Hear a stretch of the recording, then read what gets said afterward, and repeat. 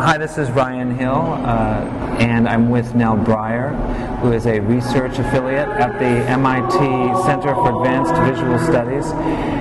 She was a digital ARM fellow at the Dance Theater Workshop at DTW in 2003, and from 2000 to 2002 she conducted research on digital video technologies at the Media Laboratory for Arts and Sciences at MIT. She holds an MSc in cognitive neuroscience from Oxford University and an MS in media arts and sciences from MIT. And her work focuses on the intersection of dance, new media, and visual art.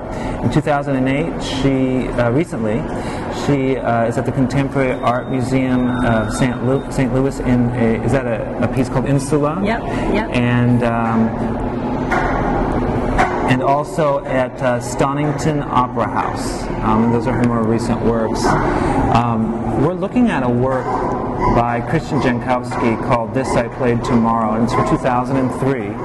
And what's interesting for me about it, and maybe we can talk a little bit about this, is the relationship it creates between the filmmaker and their audience, and also the people, the idea of artists who are collaborating with their audience, which you do in your own work.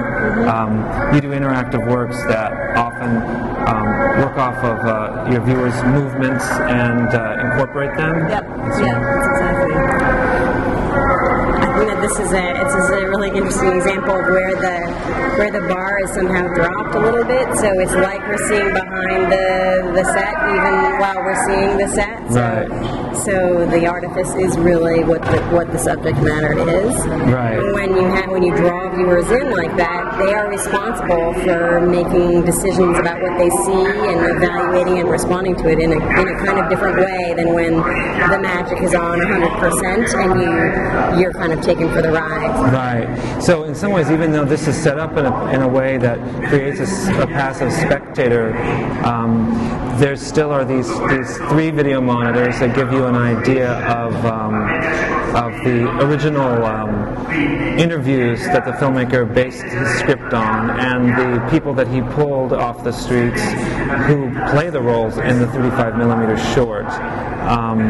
And so what's interesting in here is you have these side by side. And that the original narration is about what these actors who are trying to go into the industry find is meaningful, right, and what they believe the message is in film, or don't believe the message is, and then they have to act that in these pseudo narratives that are, born out full flash in a Hollywood style not film. What's really, I think, what I love about, I'm a big fan of artifice being revealed, is that you have both their sincerity in terms of what they say because they have said it before as answers to these interview questions, but also a sense of that they're somehow co-creating. There's this kind of excitement they have.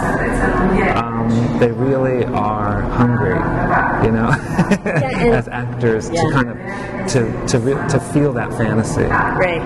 Right, and it's also nice to circle back. So, for example, when the elder lady who says, in the context of the film, to her grandchild rather, "Oh, if you think I'm ugly, don't tell me." Yeah. And then you read it again on the screen in the context of, what do you want your viewers to think, or what would you like your viewers to do? And she says the same thing: if you think I'm ugly, don't say it. Right. So it means something totally different. That's the same words from the same woman, 10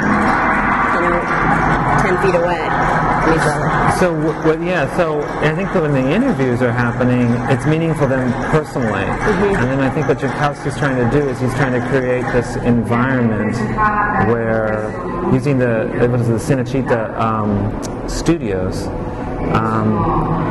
an environment which kind of creates tries to put it in a context of a larger meaning. Like almost, and we were talking earlier about there's a kind of religiosity. I mean, these sets look very kind of ancient that they're in, and the costumes they're wearing seem very kind of ancient. And they seem like they're kind of out of what do they call those films like Blood and Sandal films, which are these kind of for me, I associate like Italian exploitation films with a lot of those costumes, and kind of like the Hercules films or Samson films. Right. But it's mixed in with someone like in a chef hat and everyday kinds of costumes. So there's no one classification, but they all appear iconic in some way. Right. I think that you're right. I think there's a really a bizarre merging of filmic traditions and more spiritual or religious or magical traditions, right. which his work always has. It has this really interesting exploration of traditions and ceremonies in our cultures right. that are viable. Right. So whether it's the psychic that he consults, or the evangelical minister in Texas, or the talk shows, he goes to these places where we look for belief and looks at them kind of with a hard lens to see like why that's absurd, but it's still, you have so many convictions inside of that practice. Yeah, I mean, film in some ways has become this religious or ritualized space where we play ourselves, but our super selves, or an exaggerated sense of ourselves. But here, he's also giving them the costumes from the studios to play the characters they've always wanted to play. So we're seeing people people like living out their fantasy. This is great because you can see she's really into walking in with that dress. She's like, this is the moment she's lived for. Right, and then when it turns around and you see that the dress is kind of badly buttoned up at the back. It's like this. It's like the curtain, reveals. Yeah. But that is, he also is very interested in kind of that ironic. It's sincere, but it's also absurd. So that early piece, I guess from 2001 that he did, which has a lot of echoes, I feel like in this, when he goes around and shoots he's a starving artist, so he goes to the supermarket and shoots with a bow and arrow all of the items that he wants to purchase. Oh, that's really good. And he literally, he shoots them. Oh, that's really terrific. His shopping cart gets filled with, a sugar bag that has an arrow in it, and he has that same kind of, he asks the actors to do the same thing here. Think about who they are, try to identify their desires, and then act them out. Yeah. So it's fun too, because sitting here with you and talking about this. Oh, is it done up badly, or is that the bow? Maybe that's the. No, it's completely. You can see her underwear. Yeah. But I mean, for us, like, is that an evil laugh that we're having, or is that in fact kind of a delight? Because what happens with Hollywood seamless films is that we're not allowed to see the human quality, the everyday quality. And this is something that's an interesting thing, which is the film is actually a release from the pressures of perfection that film often will put on our imagination. I could never be that. I could never be a great singer, because even though I love to sing, I don't have the perfect voice. It's like it's about something very different. It's about our belief in our own fantasies being enough, as opposed to some kind of professionalized perfection that I think Hollywood perhaps creates through really high production values. Although I have to say, this is a 35mm film, and it's really not. High production values. Yeah, it's got high production values. It's just, I think that it also allows for these people to really just be people. If that makes sense. Yeah, and it also lets you, the way he's juxtaposed the two, you see the effort, or you see, you see what it takes to go from being yourself to being your imagined self, or your desired self.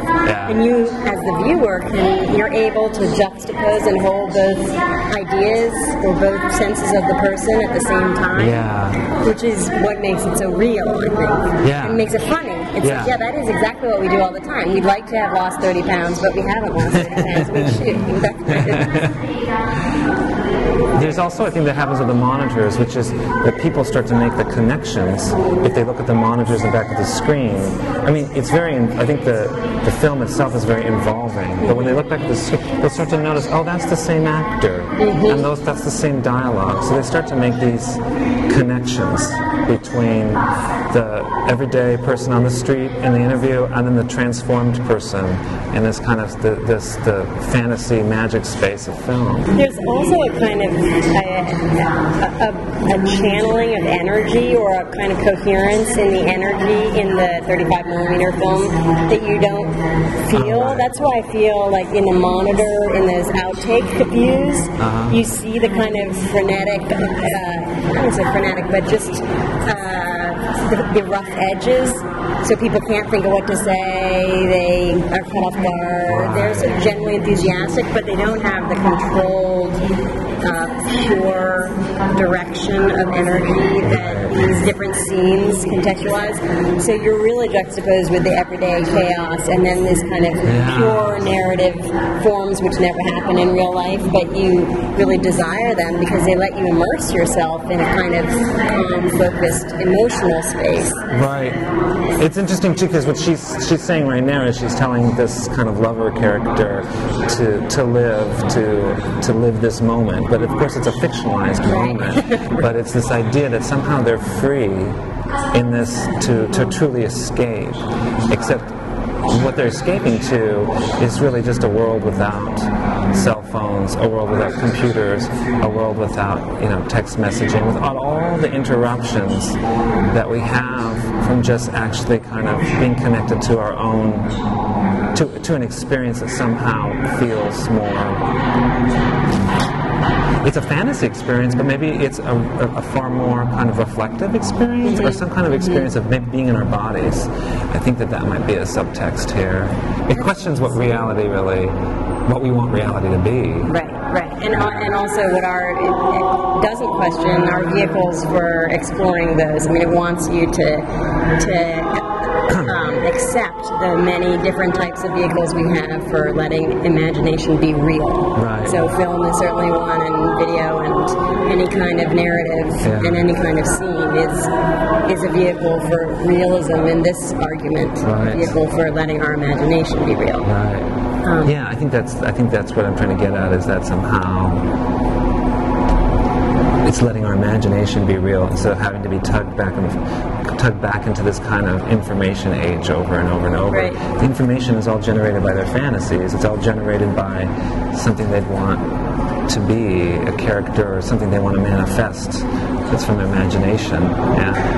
But I see what I mean by these spaces being kind of so deep and shadowy. Yeah, and these crazy prehistoric figures emerging from the cavernous depths of whatever this is, like the Colosseum or something. Now, for me, the characters are interesting. What makes a person want to be this character is someone who maybe feels like he can be more primal this way.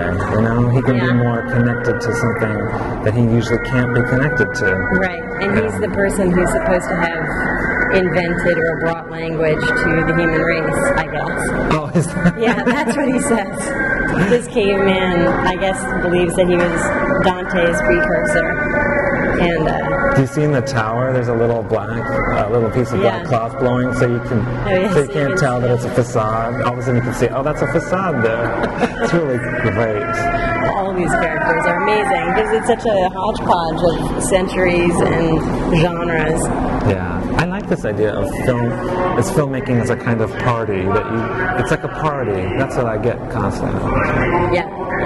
But that's an interesting point that you bring up of what makes the viewer feel more passive or dominated by a media versus drawn into and participating in the media. Yeah. That is something that I've thought a lot about in trying to think a lot about in my work, how interaction with a work, in my work I'm looking at movement in particular, and how the human body generates these visual impressions that are very hard to capture. And how you capture it basically by collecting a lot of ideas in your brain, and you hold on to those images, and all those images together equal your experience of movement. So in something like this, he's doing the same thing. He's asking us to use a lot of our different ideas of what is going on in the piece and holding that all together in our mind at the same time to give a kind of multimodal or multidimensional view of what is real, what is the narrative, what is the subtext, and what is, what do we take home. So in some ways, the viewer is active. There have to be an active thinker when they're looking at this. They have to piece it together because it's non-linear, but it's not troubling. For some reason, there's a real pleasure to this, and I think it's partly because it's a contained space. The space, for me, the space itself maybe is what is unifying, what's happening on another level. And that we feel complicit with the actors because we've seen who they really are as people, and we have a kind of interviewee relationship with them on the monitors, that then when we see them on a set kind of up and down and in a different relationship visually, we already know what they're like, one-to-one. So he's using a mode that maybe we're used to from reality television in a certain sort of way, that we follow these, we get to know these characters and we kind of follow them, and they can do all kinds of things and entertain us, but it's not reality television. No, right, because it's the text is what makes it. The text is really. Yeah, it's kind of super, kind of religious. Got a lot of religious qualities to it, philosophical qualities. Yeah. And it's also all deadpan. It's these sort of beliefs that are all delivered deadpan, and as if it was a script for this role that they're playing. So you sense the kind of replacement of those words onto a new scene. Yeah. And also, I think the deadpan thing allows us, again, to project into the film our own feelings about the words they're saying. So, again, it allows us to use our imagination more. Yeah. The fact that they're not great,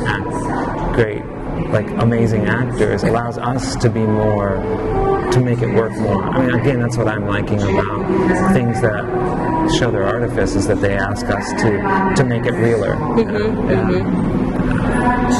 And also, without having it be less polished means it just feels more accessible in this case. I think that is something that we're now so used to, with media kind of saturating us in every corner, and it doesn't necessarily have to be the Mona Lisa of advertisements or the Mona Lisa of videos for us to read something out of it. I do think also the scale is important, like this being so large scale and the monitors being so small and intimate really lets you kind of let this dominate you, and then you in your own pace can be drawn into the monitors and feel less intimidated by that sort of smaller level information. And this really has that. It is conjuring, we go to the movies, we sit there, we let the movies sort of wash over us and take us to some other. It's interesting because he's actually, we're having to choose between film and TV in a certain sort of way, and when you come into this room. Which will you look at? Right. And also that there's multiple things happening on, it's not one TV, it's 3 TVs, so you can never choose, your attention is always basically directed by you. So you are in control of what's being seen when you look at the monitors, and you're not. Someone else is dictating what you're seeing at a given moment on the film. Yeah, that's true. Yeah. So it is much more like this is real life, and you use your own filters in real life, right? That's great, So there is, and also these are the studios themselves that these are shot are actually used for fascist propaganda films. Oh, is that right? Yeah. So what's interesting about this studio, it was on the outskirts of Rome. The interesting about the studio is that built into it are, it's been used for all kinds of things, but that's part of its history. So the idea of having kind of one immersive kind of point of view here, and multiple points of view with the monitors is kind of, I don't know. That's I don't know how from the 40s and the 30s. Yeah, that's what I've read. This is quite lovely because for me, I feel like it's like she's really caring for that baby, but it's a doll because she's shaking that thing. Like it's got. Right, but it also has that incredible pathetic you know, she's projecting all of her own insecurities and requiring that the baby's love sort of support and, you know, basically become like the psychiatrist to all of her neuroses. You're like, oh my God, that poor child. Oh my God. Well, now we can go on and talk about the mothers and fathers video. Oh, right. Well, anyway, anything else that comes to mind here? I feel like this has been great. Yeah, I mean, I think it's a fantastic piece to open the whole exhibit. I really do, because it gives you a lot of ideas that are then, you know, each sort of individually is returned to as you walk through, and you kind of realize that he's juggling with a lot of different levels and kind of counterpoints, which are where the point resides is really in the juxtaposition of ideas rather than a single. You're not allowed to just take the thing on face value. Yeah. You really can't. Yeah. And so you really, in all of these works too, I feel like you have to sit with them for at least 10 minutes before you even are at the surface level of what the artistic intent is. Right. Yeah, it's very dense in that way. The show really requires us to come back and look at it again. Mm-hmm. I feel like when I had first watched this, I felt like it was sadder than it is after talking to you. It seems like there's far more humor, there's far more kind of an empathy for his characters, or for the people who are doing the characters, I think. And there's a real earnest advocacy for imagination as a true vehicle for human expression, or for you know, what it is to be human. And I think that is what's sort of funny. Like he's taking the piss. He's sort of undermining what this narrative fictional structure is, but he's not undermining the fact that in all the text they are really advocating imagination as a vehicle for truth. Yeah, it's great. Well, thank you very much.